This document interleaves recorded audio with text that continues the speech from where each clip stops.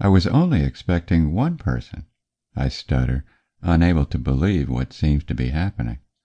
I look down at the clipboard I've decided to employ to look somewhat semi-professional in this invented role, and then back up at the two girls beaming at me excitedly from across the room.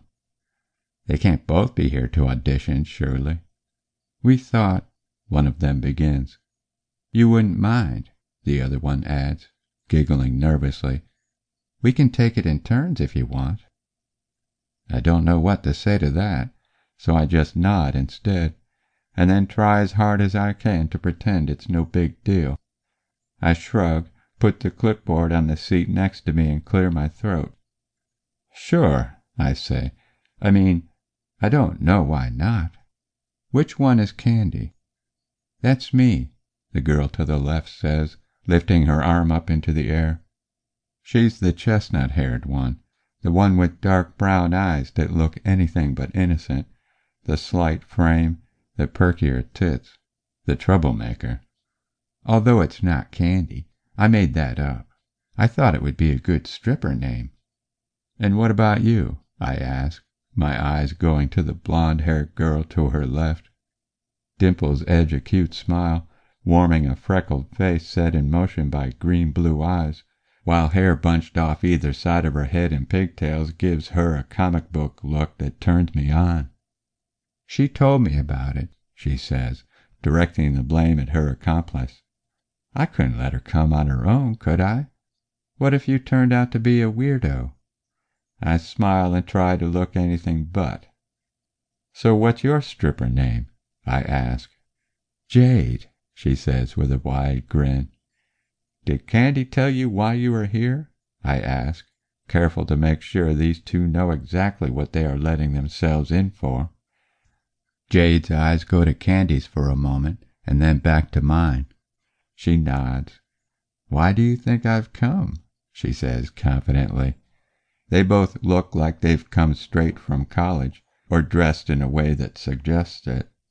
Short skirts, figure-hugging tops, socks pulled up to their knees.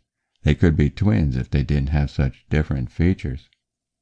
I've got to ask a couple of questions before we begin, I say. Formalities.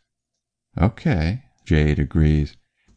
She might not have been the one to get in contact with me in the first place, but it definitely seems like she's the dominant of the two personalities. Are you both 18, and are you both virgins? I ask, having done this enough times now for that sentence not to seem weird in the slightest. Candy nods sheepishly, her cheeks reddening. I've done everything but, Jade says. I just haven't gone all the way. That's good, I say. That's exactly what I'm looking for. Jade looks proud of herself while she settles into the sofa. So, what is it for? She asks. Is it just for the internet? Not just, I lie. I'm hoping to get distribution set up, but that all depends on production companies and finance arrangements.